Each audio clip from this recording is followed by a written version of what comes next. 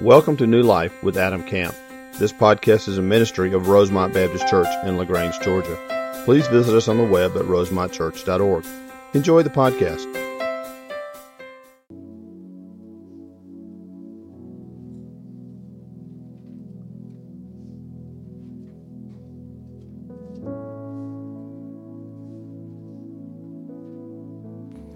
Let me pray for us.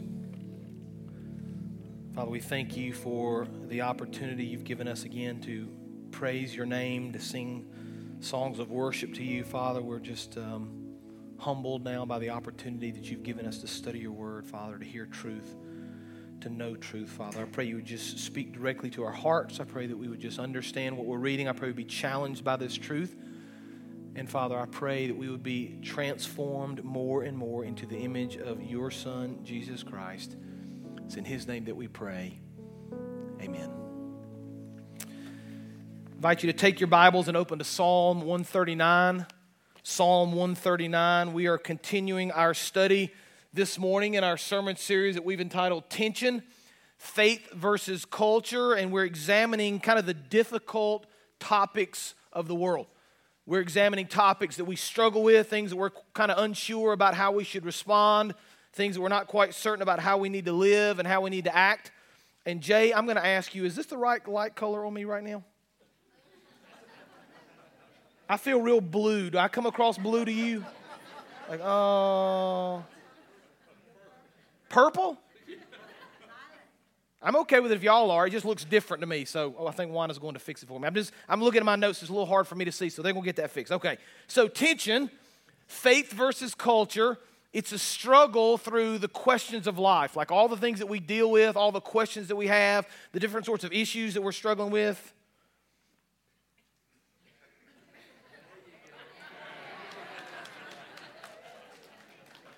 I look good in any light, right? Somebody tell my wife that, right? She doesn't believe it. Okay. Last week we studied and talked about the Christian heritage of America and all that America was going through and how we got such a background of Christianity that we're unaware of, and the monuments in Washington. A lot of great conversations with people over the last week about that. That was interesting to me. I hope you got a lot out of that. Next week, we're going to talk about the topic, is Jesus the only way? Because there are a lot of people that say there are other ways to heaven. We're going to explore what the Bible says about that. But today is kind of a difficult topic. Today is a difficult topic because a lot of people feel real strongly about this and have dealt with this either personally or within their family. Today I want to think about the issue of abortion. Now, if you guys have been following the Supreme Court hearing with Brett Kavanaugh, he's the guy they're trying to nominate to be on the Supreme Court, and the kind of the confirmation hearings, we all knew they were going to be nasty. Like nobody thought going into it was going to be peaceful and they're all going to get along and hug and be happy. We knew it was going to kind of be a fight to the end, and it's already shaping up to be that. And there are a lot of issues they're going to talk about. There's a lot of things they're going to deal with, a lot of things that they're going to ask him, and a lot of things they're going to go through. But make no mistake, I want you to hear this very clearly. Make no mistake. The issue at the heart of this confirmation is abortion. Are you aware of that? Very clearly the issue. And they're going to hide it in a lot of different ways, and they're going to say it in a lot of different ways. But that bottom line is, the people that are pro-life believe if Kavanaugh is confirmed, Roe versus Wade might be overturned. The other side hopes to defeat him so Roe versus Wade will stay intact.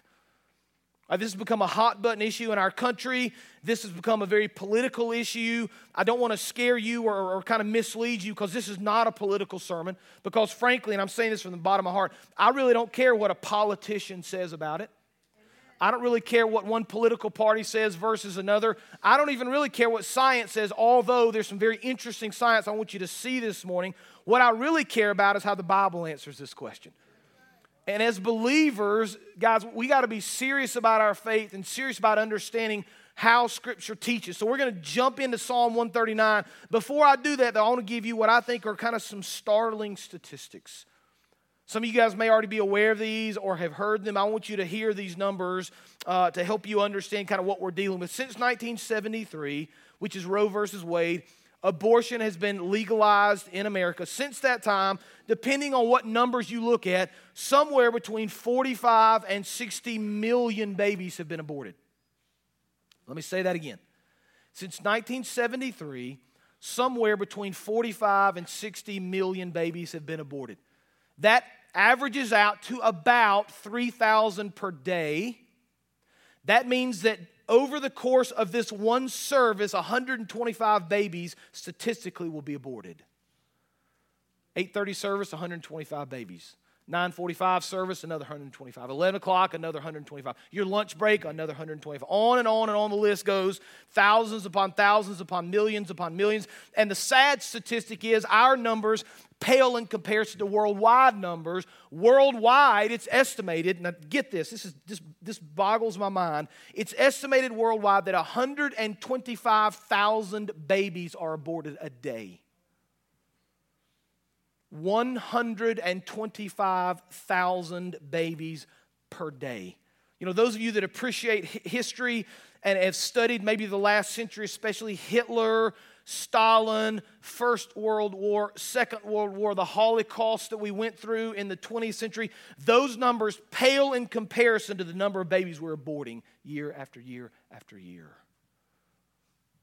One writer said it like this, and I think he hit the nail on the head. He said, some of us are guilty, most are indifferent. So I want to think this morning as a believer how we should think about this issue. And I think Psalm 139 is going to give us what I think is a fascinating look into the idea of the unborn. So Psalm chapter 139, beginning of verse 1, we have it on the screen as well. The first probably 12 verses I want you to notice are about how the Lord sees everything. He sees and knows and understands all. And then he's going to make a very interesting jump in verse 13. Psalm 139, verse 1. O Lord, you have searched me and known me. You know when I sit down, when I rise up. You discern my thoughts from afar. You search out my path and my lying down and are acquainted with all my ways. Even before a word is on my tongue, behold, O Lord, you know it altogether. You hem me in, behind and before. You lay your hand upon me. Such knowledge is too wonderful for me. It's too high. I cannot attain it. Where shall I go from your spirit? Or where shall I flee from your presence? If I ascend to heaven, you're there. If I make my bed in Sheol, you are there. If I take the wings of the morning and dwell in the uttermost parts of the sea, even there your hand shall lead me, your right hand shall hold me. If I say, surely the darkness shall cover me, and the light about me be night, even the darkness is not dark to you. The night is bright as the day, for darkness is as light with you. Now, so we're seeing in this psalm, God sees, He knows, He understands, He's in control. There's no escaping from the Lord. He's going to make an interesting jump now to verse 13 to the unborn. Look at what he says. For you formed my inward parts. You knitted me together in my mother's womb. I praise you, for I am fearfully and wonderfully made. Wonderful are your works, and my soul knows it very well. My frame was not hidden from you when I was being made in secret, intricately woven in the depths of the earth. Your eyes saw my unformed substance. In your book were written, every one of them, the days that were formed for me, when as yet there were none of them. Now I want to stop there this morning, and I really want to take a kind of a detailed look at verses 13 through 16 and pull some truth out about the unborn. Here's the first thing I want you to see. Truth number one, we have it on the screen for you. An unborn child is not a blob of tissue. An unborn child is not just a blob of tissue. Now, the question that's been debated now, I guess, since 1973 and probably before that, and will continue to be debated in our current society, is this. Very simply, the question is posed, when does life begin? Now, those that favor abortion rights would say life begins at birth. When the baby is born and can breathe on its own, life begins. There are actually people kind of on that side of the argument. These are a little more fringe, a little more radical. They've actually argued parents should have 2 or 3 or even a month after the birth of the baby to decide if they want to keep the baby. That's real. There are people that actually advocate that. But by and large, the kind of pro-abortion, pro-choice side would say life begins at birth. Now, the other side of the argument, kind of the pro-life argument, the people that are opposed to abortion, would say life begins far earlier than that. In fact, there are some quotes I want you to hear this morning. According to the American College of Pediatricians, they wrote this March of last year. They say the predominance of human biological research confirms that human life begins at conception. And then they go through this whole long list of why that's the case. The Department of Health and Human Services defines life as beginning at conception. There are very passionate people on both sides of the argument that make cases they think are true based on science and truth and whatever else they want to bring in, medical type stuff. But I want you to notice what Scripture says, because verse 16 to me is this fascinating look into understanding why this is important for us. Pull verse 16 up if you would for me, please. I want you to notice a couple of things about this verse. There are kind of two parts that are both fascinating to me. The first one is the Lord says, or the writer says, your eyes saw my unformed substance, right? So the writer of Psalm 139 is saying to the Lord, listen, you saw my unformed substance. Now, that's the only place in the Scripture where that phrase, unformed substance, is used. It's the only time. And so what we would acknowledge in this Scripture is the writer is saying to us, listen, there is a moment in the creation and the birth of a child, the development of the child, where the baby is unformed, right? And we would understand and agree with that. There's a moment, and I'm going to show some science here in just a minute, where there's really just kind of a ball of cells and DNA.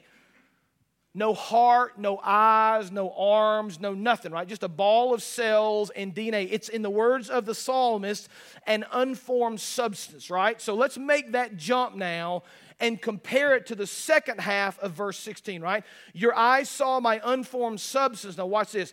In your book were written, every one of them, the days that were formed for me, when as yet there was none of them.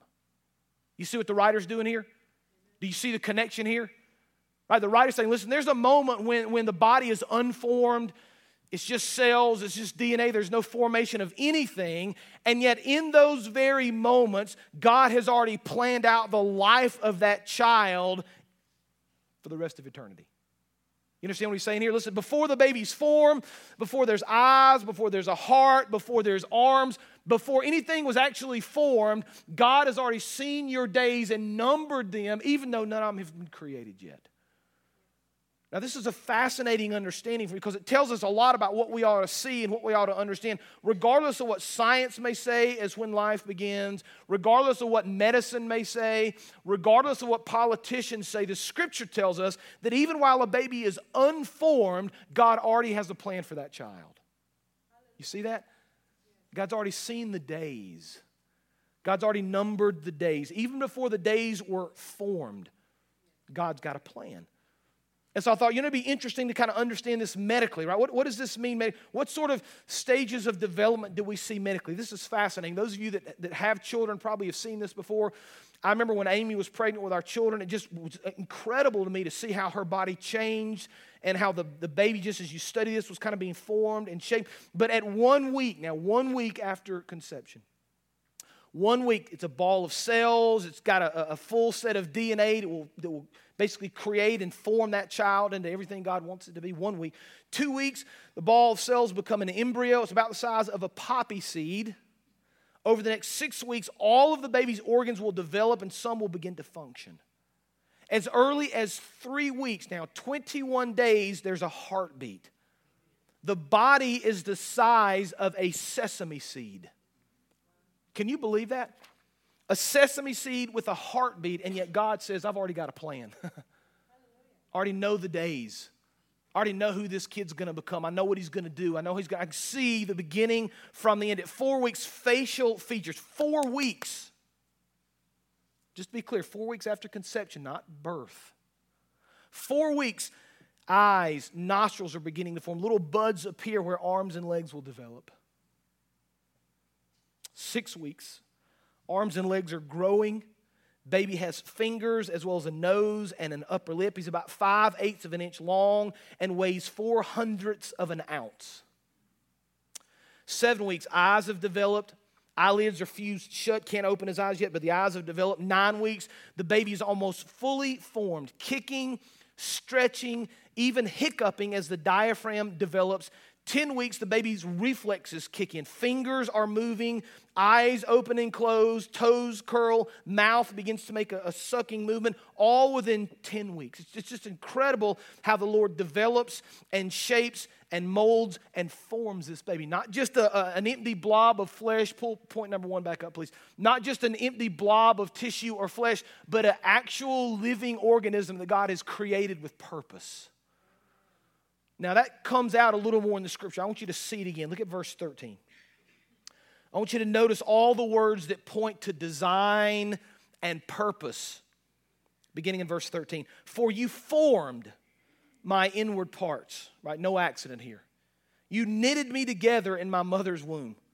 I praise you, for I am fearfully and wonderfully made. Wonderful are your works. My soul knows it very well. My frame was not hidden from you when I was being made in secret, intricately woven in the depths of the earth. Your eyes saw my unformed substance. In your book were written, every one of them, the days that were formed for me, when as yet there was none of them. Here's the second truth I want you to see this morning. Number 2, an unborn child has value and purpose because that baby is formed by the Lord in His image.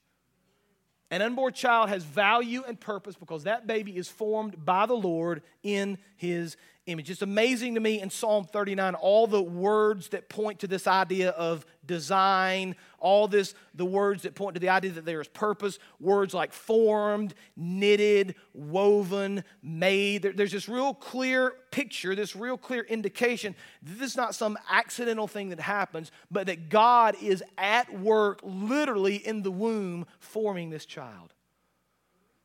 The Bible says God formed us, God made us. Jeremiah 1:5, as the Lord is speaking to Jeremiah, He says these words, before I formed you in the womb, there's that idea again, I knew you. Before you were born, I consecrated you. I appointed you a prophet to the nations. God says, listen, even before you were formed, Jeremiah, before you were born, before anything happened, I knew you. I'd already consecrated you. I already had a plan for you. I already knew exactly how your life was going to play out. Even as you were this unformed tissue in your mother's womb, even before you were created, I knew you, and I formed you, and I loved you, and I shaped you, and I had a plan for you. Right? At the heart of this debate, in my opinion, is the idea of the image of God versus the image of the world. We learned a couple weeks ago when I did gender dysphoria, the idea of being created in the image of God. And we talked about and looked back in Genesis how we have value simply because we're created in God's image. Right? The problem is for far too many of us, we find value in the things of the world. And so we need certain things to make us feel better about ourselves. We need certain things in our life to bring us what we think are valuable things or to bring us value in our life. Job, money, status, hair, whatever, clothing. We do all sorts of things to make us feel valuable. Right? How many, we got any NFL fans in here first week of the season? Anybody care about the NFL anymore? You're like, I mean, I kind of used to, but I don't know anymore. Aaron Rodgers, the quarterback of the Green Bay Packers. You know Aaron Rodgers? Right? He's just signed a contract. I want to read the numbers so I don't mess them up. I thought this was fascinating. He signed a 4-year, $134 million contract extension. Now, y'all gave the same reaction as 930. This is the world we live in. You're like, yeah, I guess, whatever. 134 million, like it's pocket change, right? We're so used to these big numbers. 134 million, I'm like, yeah, okay, I guess, whatever. 134 million. Here's the amazing part to me, right? Part of this signing deal, the contract that he signed, there's some guaranteed money. So in sports, you blow out your knee, you don't get paid unless the money's guaranteed, right? And then you get it no matter what. Aaron Rodgers is going to get $80 million guaranteed. $67 million they'll literally give him by the end of this calendar year. Another 13 before next year's season starts. He's going to make $80 million guaranteed money between now and the beginning of next season. That means if Aaron Rodgers for the next 4 years throws 3 interceptions a game, he's still making $80 million. Isn't that amazing? If he fumbles the ball 10 times a game, he's still going to make $80 million. Now, we would think that's an incredible contract, and I guess good for him. He's doing well. It's amazing to me that we're going to give a guy $134 million because he can throw a ball well. It's interesting, isn't it? When you think about teachers and police officers and first responders and people in the military, and it's a little skewed, right? But that's a whole nother topic, a whole nother sermon. What the world does is they look at Aaron Rodgers and they say, he's got great value. Monetarily, he's set for life, right? He's rich, and we see value in those things. What we need to understand is value doesn't come from the things of the world. Value comes from the things of Christ, and that's hard for us to see. That's a hard distinction for us to make. And especially if you're younger and you take pride in certain things that are important to you that may not last, decisions you make based on what the world thinks and not what maybe the Lord thinks. We live in this world where things are valued that are not necessarily important, right? We need to understand one of the foundational principles of kind of being pro-life is that even that unformed substance in the womb is valuable to the Lord because it's created in His image. Okay, let's continue. We need to finish this thing up. Verse 13. For you formed my inward parts, you knitted me together in my mother's womb. Verse 14 is really important here. I praise you, for I am fearfully and wonderfully made. Wonderful are your works. My soul knows it very well. Here's the third truth I want you to see in one that I think kind of the abortion side of the aisle misses far too often. Number 3, an unborn child is a gift from God that should be praised. An unborn child is a gift from God that should be praised. Pull up verse 14 again. I want you to see it. Notice what the psalmist says here. I praise you because you've given me a wonderful job and a lot of money. We do that, don't we? I praise you because I got that promotion that I've been praying about.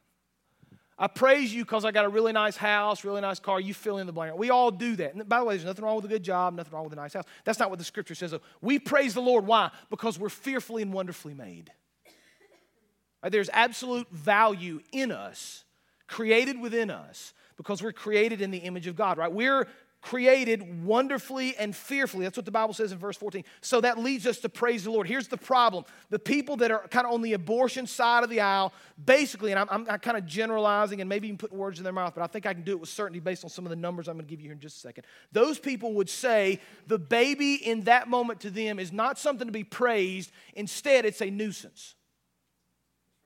It's just a nuisance to me. I can't have it. I don't want it. It's not something I'm very interested in. One of the things I've been doing in this sermon series is kind of reading both sides of the argument. I don't want to be the guy or the pastor that just reads the Christian view and doesn't really think about the other view. So I read several articles this week, listened to some people talk, and one of the articles I read was in a real popular magazine, but a very secular magazine, and they were interviewing ladies, women, that claimed to be believers, and maybe they were, I don't know these women, but that had had abortions. And I thought it was just very interesting to kind of hear their perspective. And I just thought I'd read a couple of the quotes to you because it's just fascinating, the irony especially in these quotes. Here's what one of the ladies said. She said, eventually I told a friend. Now remember, this woman is speaking from the perspective of a mother who's pregnant, who doesn't want the baby, who's scared. That's very real, by the way. The fear, the uncertainty, not sure what to do, feeling alone, those are very real. This is spoken by this woman. Here's what she said. Eventually I told a friend, and she reminded me that God is always on the side of the vulnerable, of those in trouble. Now, the woman here is looking and seeing herself as the one who is vulnerable and in trouble. You see that? What's the irony there? Who's looking for the vulnerability of the baby? I thought, does she, like, I'm screaming at the paper as I'm reading it, thinking, can you not see how clear, when you talk about someone that's vulnerable in trouble, what about the baby living within inside you? And this woman can't see this. Another lady said, who was in ministry and was a single lady, she said, I felt no doubt that I was being more faithful in my walk with God by ending the pregnancy than I would have been if I'd gone on with the pregnancy. She said, having a baby at this point would have meant turning away from my call to ministry. I thought that was very interesting.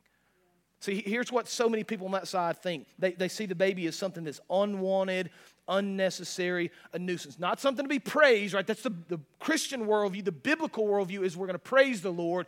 The earthly, worldly view is this is a nuisance to me. I don't want it. Now, here are the stats, and these are not my opinions. These are not my numbers. You can look these up if you don't believe me. When a woman has abortion, they have to give kind of a reason. Why are you doing this? Now, we typically hear from the abortion side that this is really about rape or incest or the life of the mother. You hear that a lot, right? That's kind of the straw man they put up to make this defense.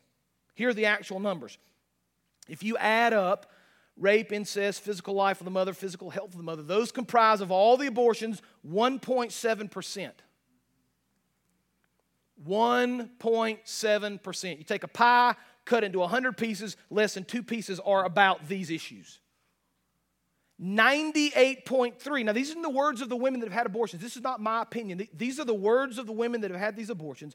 98.3% fall into these categories. I'm too young. I'm immature. I'm not ready for responsibility. Economic issues. I don't want to have that lifestyle. I'm a single mother. I'm in a poor relationship. I already have enough children already. Like 98.3% say it's not about science. It's not about what the Bible says. It's not even about the health of the mother or the child or any of those other things. It's simply about convenience. Do you understand that?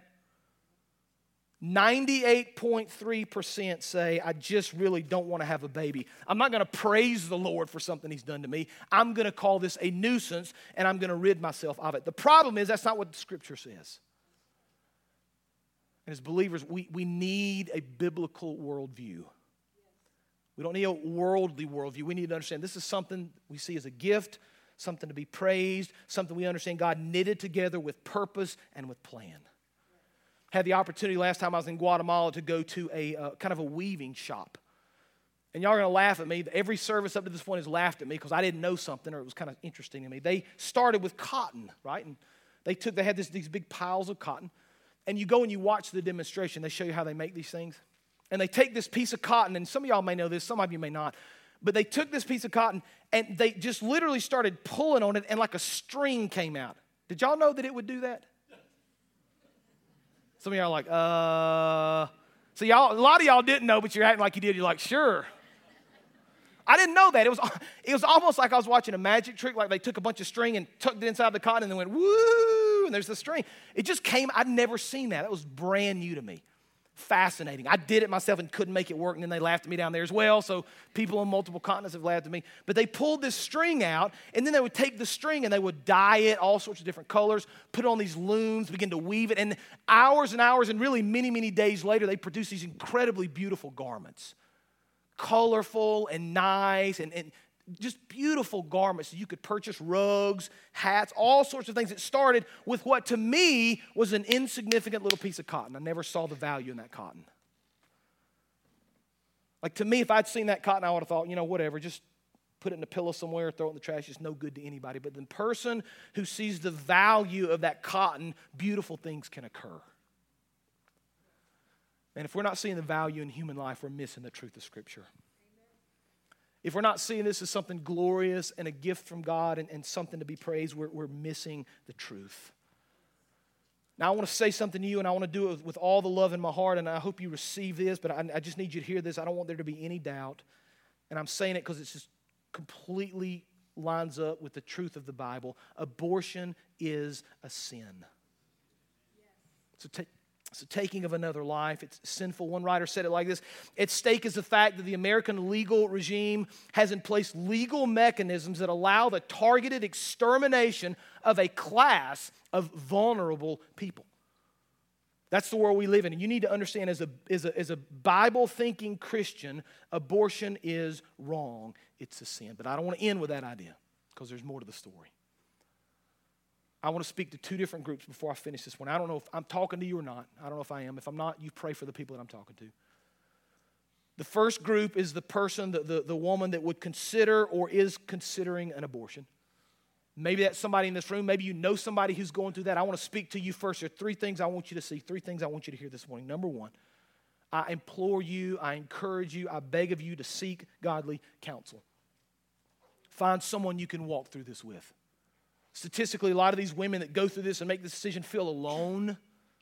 They feel like nobody's there to help them. Nobody's there to help them make decisions and to understand. Seek godly guidance. In one of the statistics and one of the studies I read, women that attended their local church at least once a month at the time of their abortion, of those women, 52% said the local church had no influence on her decision. None. I would love to talk to you. If you don't feel comfortable talking to me, I will put you in touch with someone that can walk through this with you. Seek godly guidance. Here's the second thing I'd like you to do. Consider adoption. There are lots and lots and lots of families that would love your child. There are people that pray for children and God never grants that. They would love to take your child. I promise you, there's no shortage of people that will take your child. Consider adoption. And the third thing I would just implore you to do is just to choose life. I mean, God's got a plan. We saw it scripturally. It's just real clear. The world may tell you something. Science may tell you something. Your friend may tell you something else. God's word is very clear. Choose life. God has a plan. And then the second group of people, and this may be the most difficult group and the most difficult thing to think through, but I want to speak just for a moment to the women that have had an abortion. I have no idea who you are. It may not be anybody in this room. It may be a lot in this room. I don't know, but I want you to understand something. You need to hear this from the very truths of the gospel. There is forgiveness in Christ for everything you've ever done. Absolute forgiveness. It's not true that this is an unforgivable sin. That's a lie. It's not true that God can't still use you. That's a lie. It's not true that there's not redemption through this. That's an absolute lie. God covers all sins through the death of Christ. That's the whole point. I think about David and all that David did in the Old Testament and all the struggles that David had and how he lied and committed adultery and then he killed this man and all the struggles and all the difficulties and all the things that he was a wretched man by our standards. And the Bible says he was a man after God's own heart. Why? Because God forgives. Isaiah 53:5. Speaking of Christ, he was pierced for our transgressions. He was crushed for our iniquities. Upon him was the chastisement that brought us peace. By his wounds we are healed. There is absolute forgiveness. Here's the second thing you need to hear if you've been through this before. Something else you need to be doing. You ought to be praying. Because in the hour we've been sitting in here, 125 women have decided to abort their baby. They need prayer. You may not know them. You may not have met them. You don't know the story. You don't know any of the background, but you know they're out there struggling. It's a very real struggle. It's a very difficult thing. They're scared. They're hurting. They're alone. They need people on their knees praying for them, calling out to Christ that the Lord would send someone their way to help them, to give them a peace and to give them understanding. And then the third thing, and this may be difficult for you to do, but try to help somebody in need. I just think about all the women that have had abortions, that feel alone and isolated. If someone could have walked beside them and given them good advice, if someone could have loved them in the name of Christ, how different would those decisions have been? If you're saying, I want somewhere to plug into, First Choice Women's Center here in LaGrange would love to talk to you, I promise. If you want to volunteer and kind of be part of that solution, they would love to talk to you. They'd love to hear from you. You can talk to me and I'll give you the information and you can get them online. Figure out a way to help someone in need. I believe history will show, and this may be years and decades and even centuries from now, I believe history will show this is the greatest Holocaust our world has ever known. We need to stand up and be counted. We need to stand up and make a difference. We need to be a voice for the voiceless, a defender of the defenseless. We need to understand the truth of Scripture, and we need to be willing to stand upon it regardless of what our cost, for the honor and the glory of the Lord. Let's pray together. Father, we thank you for this truth. We thank you for the understanding of Psalm 139. Father, it's just really clear to us when we take the time to study through it, to delve into the truth of what you show us. It's just real clear, Father. You have a plan for the unformed. Father, for the babies that have yet been born, it's just real clear, Father. I pray you would help us to understand that from a biblical perspective, have a biblical worldview, Father, to stand on the truth of Scripture, to stand up and make a difference in this world, to help those that need help, to pray for those that are struggling with this. And then, Father, I pray specifically for those ladies that are considering or would consider. Father, just open their eyes to this truth. With the power of the Spirit, may they sense the truth and the beauty of who you are in their lives. And then, Lord, for the woman that's had the abortion, Lord, just help her to come to grips with the truth that you offer forgiveness. This is not an unforgivable sin, Father. As difficult as it is, as difficult as it may be, Father, there is hope in Christ. You cover the blood of all sins. Just open up the eyes of the person or even the couple that is struggling with that idea from the past. Help them know, Father, there is a plan and you can redeem this for your purposes. Let beautiful, amazing things happen through these stories. And we'll praise your name for all that you do. So in Jesus' name we pray. Amen. You can stand. Altar's open. I'll be happy to speak to you. You come and respond as we sing together this morning. Thank you for joining today's sermon. We would love to hear how today's message blessed you. Use the Contact Us link on our website at rosemontchurch.org. God bless.